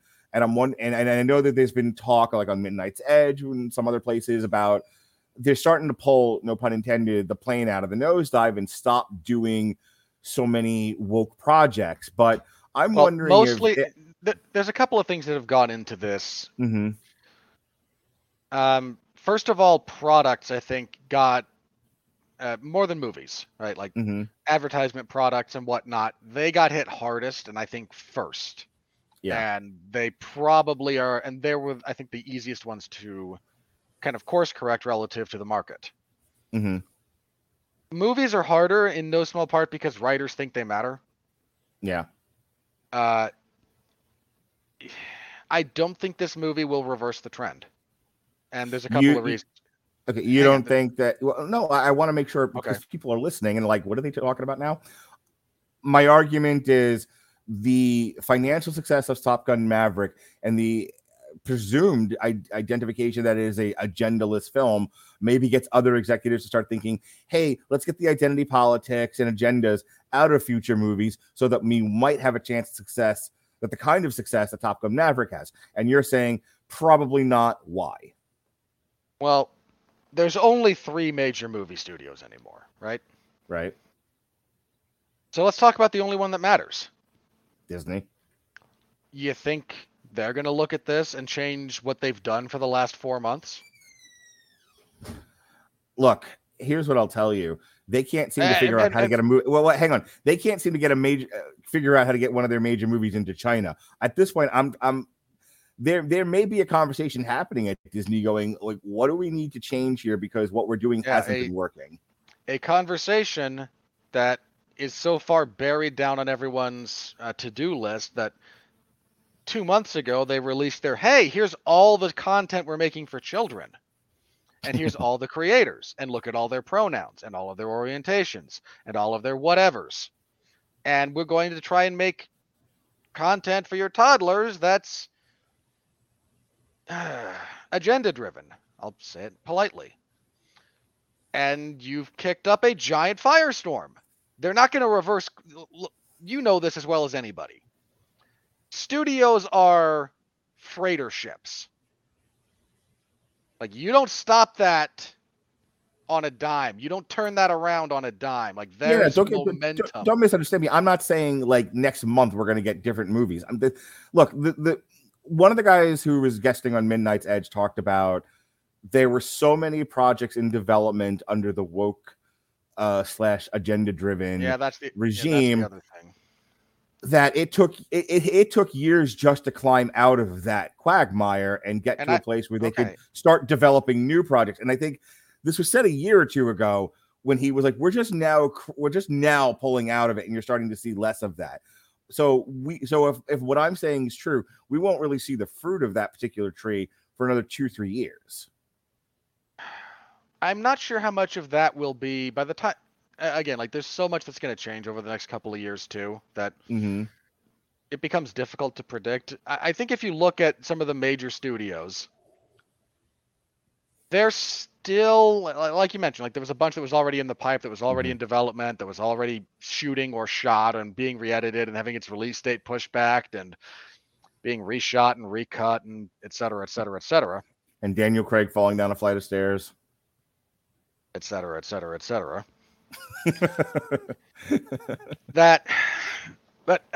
Do I think this movie will? Here's the trend that this movie is going to start if it starts a trend.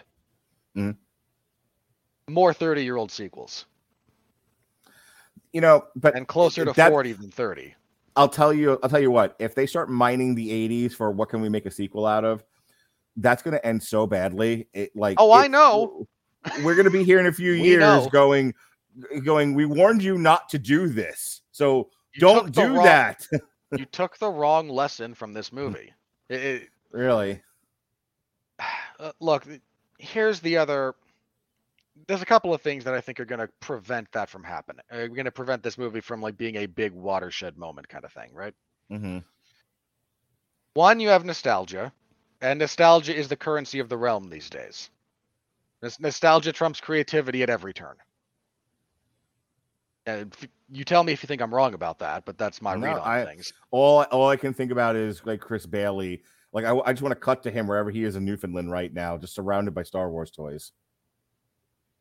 So again, nostalgia is the currency of the realm, and people are trying to figure out how to try and backdoor nostalgia into whatever pseudo creative projects they want to do going forward. That's what happened. That's what Star Wars is doing. Straight up. Hey, you like X. Here's Kenobi. We're gonna make him a bumbling idiot. I've watched it. And please pay attention to Reva. And then we will essentially manufacture a degree of controversy around this. So we can pretend that we oppose racism while appeasing China. And they're all the terrible things that they do and mandate that you do. Again, you flaming hypocrites. Because you decided, look, if you decide to stand on that soapbox, you are subjected to the slings and arrows that come with it. Yep. But they've done that with a couple of Marvel movies. I mean, we've talked about this. They have to denigrate the previous generation that we are nostalgic for to try and prop up their new pseudo creations. That's it. That's what they've got. It's their playbook. It's why I'm worried about so many other things that are coming out. To be clear about my criticisms of Kenobi, I'm not saying that show is terrible. I think that would be a bit much, from my perspective, at least. I don't. Also, like too early to tell. What are we only in week 2 or episode 3? 3 or 4. I can't remember which one, but yeah. I mean, look, you tried to hype up the return bout between Kenobi and Vader, and then you basically should have been playing yakety sax over it. And you'll know when you watch. Yeah. So hang on. The long and the short, there's a few things that went into this that made this what it was. One, you have Tom Cruise, one of the few genuine movie stars left. Right. And we have the data. We do. And he's not the only one, but he's one of the few. You got him, you've got The Rock, and I think we've argued about like 2 other people. That might not even be true anymore relative to the last time we had the discussion. So you've got someone with the box office presence and the kind of clout to protect his character to a significant degree that others do not have. You've got a studio that's not been as up to its eyeballs in the culture war as Disney has decided to be. And you've got nostalgia, you've got a figure at the top who's able to exercise a degree of control and influence over the project that no other, and that frankly, Hollywood, every studio is doing this, mind you. So I'm gonna generalize here. They're all doing what the UFC and the WWE do. We want you to be big, but we do not want you to be bigger than the brand. Right. You want to be hey, we love Chris Evans. Chris Evans is great.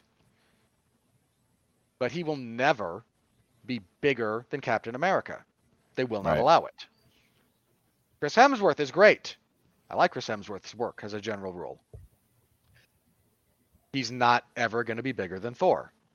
You are never going to see Chris Hemsworth's name in a big leading role that will outsell the brand. Not going to happen. And studios don't want it to. They do not want actors to have that kind of leverage. But the only ones that have it are those that have either grown a giant organic fan base like The Rock or those holdovers from a bygone era when that was what sold. Well, I got to throw out there, Christopher Nolan, who after the debacle with Warner Brothers and Legendary, I think it was, put himself in a position of there being a bidding war between studios that I believe Universal eventually won.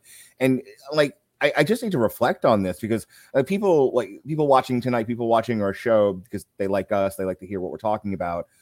If you don't know this, for the first time in history, studios bid on a director to sign with that studio, and they gave him everything he wanted. He's making a movie about Oppenheimer. I am so excited for that, by the way. I know it's on the list. We're going to do it next year. But with the balls on Christopher Nolan, that you have had such success with things like The Dark Knight and some other movies that you can Inception, that you're such a valued creator that you can demand no movie under that studio can come out within 6 weeks of your movie. I think is one thing. 120-day window, an obscene amount of money, and complete creative freedom. You know Name what? anyone. Name anyone in Hollywood. Forget about the actors. Name any creator in Hollywood right now that has that kind of pull. There isn't one. There's one who could get it if he wanted. I think Spielberg could still get that if he wanted. Okay. Hang on. Partially because he owns the production company. As my dog loses her freaking mind, you don't need to be yelling. All right, let's start to wrap. But let's start to wrap. But I did want to have kind of an intellectual discussion about it because we have the time.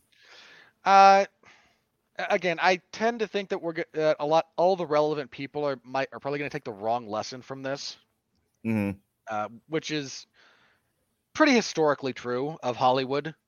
Hey, Jurassic Park was a big hit. What do they want? More dinosaurs. I mean, we've had that joke forever. More dinosaurs. Yeah, so you can actually hear the inception of our more dinosaurs joke on the Long Road to Ruin for Jurassic Park, which is currently up in the archive. Hey, you know what? Before we go, I mean, I'm going to let you finish up your point, but while Robert is wrapping up and then we start to close out, for those of you watching on YouTube or on Twitch, if you have a quick question for either one of us, we'll quickly answer. We've never done this before, but we actually have an audience tonight. If there's enough people watching live, yeah, we are happy to interact with you. Please leave a question. We will address it here. Yeah, I think the machinery of the system right now is too stacked against movies like this. Let me phrase it a different way. Let's keep everything about this movie the same, but change the name and divorce it from the Top Gun IP. What do you think it does? Right. No, it doesn't do nearly. I will tell you right now, this was Iron Eagle 5 or Iron Eagle The Next Generation. This isn't doing $600 million in 2 weeks. Rounding up. Yeah, and that's kind of the thing. Again, both nostalgia and any sort of long-running or theoretically long-running intellectual property, that's the currency. That's it. Creativity is mostly dead. Not entirely, but mostly. And that's not just true of movies. Like, lest everyone accuse me of just dumping on everything that comes out of Hollywood. This is not just true of movies. This is very true of television. Not all, but again, we're talking most. So broad strokes. Television. It's very true of comic books. There's just not a lot of like genuinely creative effort being put into start trying something new. Instead, it's just trying to rehash. And it's entirely foreseeable when you understand that the budget for these things is the GDP of a couple of small countries. It's like fucking Somalia. I mean, look, if I'm gonna shell out $200 million to a movie, you're damn right I want as close to a guarantee as I can possibly get. Like, that's reasonable. The circumstances are not reasonable, but within the unreasonable circumstances, saying that a giant check for this movie needs to have as close to a guaranteed success as possible is not an unreasonable way of doing business. Mm-hmm. I just think that there's a giant misread about what's led to a lot of that success and popularity. So I hope that people take the right message from this, that they take the right lesson. But I'm also too cynical to think that it's to like the chances of that happening. We're still probably dealing with another 2 years of stuff that is heavily influenced by the message. The message. All right. Well, gave everybody a chance, waited a little bit. I think we're getting as close to 2 hours as we're going to get on this show. So yeah. Let's wrap up. Go ahead. I think you're the only one that didn't do. No, I haven't done my plugs. All right. Tomorrow, Jesse and I will be talking Homicide: Life on the Street season 7 plus Homicide the movie, because I love Jesse and I promised I would watch it. But that's all for this week. That we do have a re-airing of our X-Men Apocalypse review, where I'm sure we yelled and screamed at each other as we all want to do. We have a re-airing of it. We both hated that movie. I'm sure. We have a re-airing of the Good Dinosaur review from a few years ago on Sunday, and then our Toy Story. So I was telling somebody tonight that she was like, "Where did you get all of these? Where did you get all of these people that you podcast from? Like, where did you meet them?" And I said, "Well, mostly through 401mania.com." But I said, I got a good portion of the people that I podcast with now were fans of our show, almost entirely based on Sean and I talking about the Toy Story trilogy. Like, that apparently was big. Who somehow knocked it out of the park. That's a great show from you two, for the record. Yeah, it was one of our better Long Road to Ruins. Not the least of which was because we don't think we had any audio problems that night. That helps. Blog talk. You stink, Blog Talk Radio. So go ahead and check out our review from earlier today. The Podsman and I tore it up, talking about Hell in the Cell. Yesterday. Okay, hang on. I haven't listened to your review of that yet, but I need your take on Cody Rhodes and Seth Rollins, just very briefly. Serviceable, didn't need to be in the Hell in the Cell. That's not what I'm. Okay, let me rephrase. Star rating. 3 out of 5. Okay. And dear God, that bruise. Oh yeah, that was ugly looking. Jesus Christ. Tore his pec completely. His pec tendon completely off the bone. He's the man, though. He showed up. All right, and then last night we continued our Pride Month celebration here on the Rattlegion Broadcasting Network by reviewing Fire Island on Hulu and Master on Amazon Prime, which we were still struggling to this day to find out what the hell why Master is considered an LGBTQ movie. It was basically, black school ties is what Sean called it. I don't think I've seen that one then. Okay. It's Master with Regina King on Amazon Prime. All right, go ahead and do your plugs. Let's get out of here. Did I mention I got recognized briefly the other day? Earlier today on the internet. The weirdest thing. I left a comment on the AEW Dark Elevation episode. Mm-hmm. Because that's on YouTube. And somebody responded and said 411 represent. I have never been because my YouTube account is my name. So I'm not hiding under a string of anything. I am aware that people read what I do, but I am occasionally like that's never happened to me before. That's weird. I've never had just some random person in a comment section of the internet recognize. I mean, if anyone was going to, it would have been there. It would have been the AEW bots. All right, quick, come So on. my plugs referencing that. I cover professional wrestling a few nights a week for 411mania.com, AEW's Dark Elevation on Monday, MLW stuff on Thursday, WWE SmackDown on Friday. SmackDown has been in the toilet the last couple of weeks. It has been bad. Like almost like Velocity. Like it's Oh my not God, good. it's that bad? Like even Roman Reigns can't save it anymore? He's not on the show. Where's he Like at? Roman hasn't been there, and he hasn't been on anything in weeks. Is he He's on injured? vacation. Oh, okay. I think he's filming. Well, Melissa asked me last night, like, why wasn't Roman Reigns at Hell in the Cell? I have to tell her now because he's on vacation. Hang on. I mean, like that's a somewhat glib response. He made this public. Like he's scaling back his WWE schedule. I think he's trying. I think he's like filming other stuff. Like he's looking at branching out from wrestling. And if so, good for him. Wrestling will leave you broken, as so many people can attest. So if he's got other stuff he's looking to try, then fair play. Like no, Roman's great, but Roman's not there. So we're on the 80th iteration of the New Day and Sheamus's group of idiots, Oh my including God, the guy are you who serious? crippled. Yeah, I was Still gonna say, going, still is Ridge going, Hol- and they've dragged Drew McIntyre into it to replace Big E for the sake of making it a 3-on-3, like a trios match. Right. Yeah, that's still going on. That's still ongoing. Ronda's only there half the time. The women's division on SmackDown is such ass.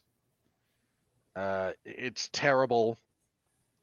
Riddle had a pretty good performance 2 weeks ago, but yeah, it's just not good. It hasn't been good the last couple of weeks. I can't say it, and like that's reality. So hopefully this week's better, but I doubt You know it. what I like about this? It's been so listening back to our old shows. If I could just talk to my friend for a moment. Can I talk to you? Sure. Okay. So listening back to our old shows, we used to not be on time constraints, and we used to just bullshit a lot. So you listen back to some of the old Damn You Hollywoods, and we would get around to reviewing the movie. There was a little bit more looser form, especially some of the old like 2015 ones. But there was definitely just there's two things I got to tell you. So there was a lot of bullshit. It's just me and you just yanking on chains and tickling each other's nipples and just having general conversation. I can't tell you like how many Damn You Hollywoods there were where we were off topic for a good 20 to 30 minutes. And this little last bit that we're doing here now that our friends are gone and it's just me and you talking and whoever else is left in the goddamn chat. It reminds me of the good old days where I wasn't trying to really formalize this. I mean, we would just shoot from the hip and just be friends and talk. But another thing happened, and I don't know if you've gone back and listened to the Jurassic World show, and I laughed so hard at this I almost like pulled a muscle like laughing while driving and crashed on my way out tonight. This was so funny. Oh yeah, okay. So if you'll remember, there was a period of Damn You Hollywood where I didn't have like an office. And I was recording it like in the living room, but I had babies at the time. So Lily is 4, and I think Jonas is around 1. It's got to be it's 2015. So yeah, he's probably around 1. Lily's got to be 4. And you and I are just bullshitting. We're talking Jurassic World. We've more or less gotten through the craft review, and you and I again are just kind of hanging out like friends. And you're talking about something, and you just hear me yell, "Melissa, Melissa, get him!"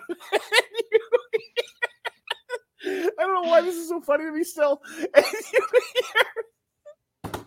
the sound of a crying baby. I don't know why that still makes me laugh.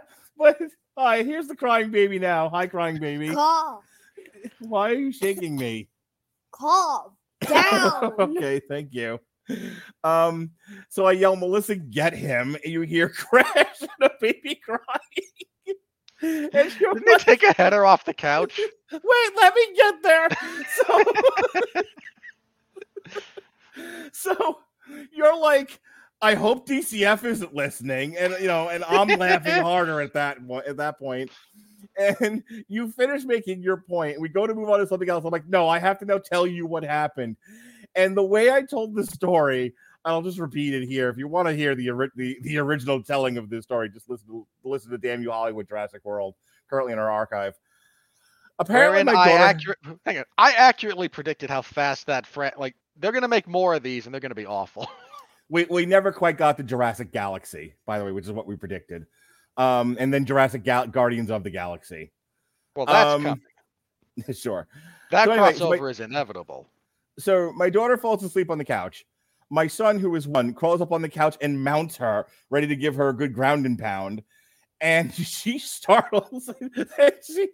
So she slides off the couch, and they both go ass over tea kettle. Children are a joy. What a blessing. I think why that was so funny to me is like just how derelict. Like, I'm on a podcast, Melissa was God knows where, and our babies are taking headers off the couch. And I have to yell, Melissa, get him. Because the podcast is more important than your children. And clearly, that is exactly what happened. Priorities. All right, anyway, we had time. I wanted to reflect nostalgically. Anything else before we go? Yeah, just a couple of other things. So that's my professional wrestling coverage. MLW has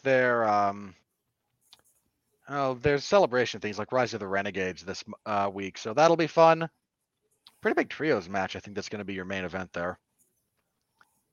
They've also mostly announced the participants for Battle Riot, and if Richard Holiday doesn't win that, I will I'm not going to say anything stupid because you'll try to hold me to it, but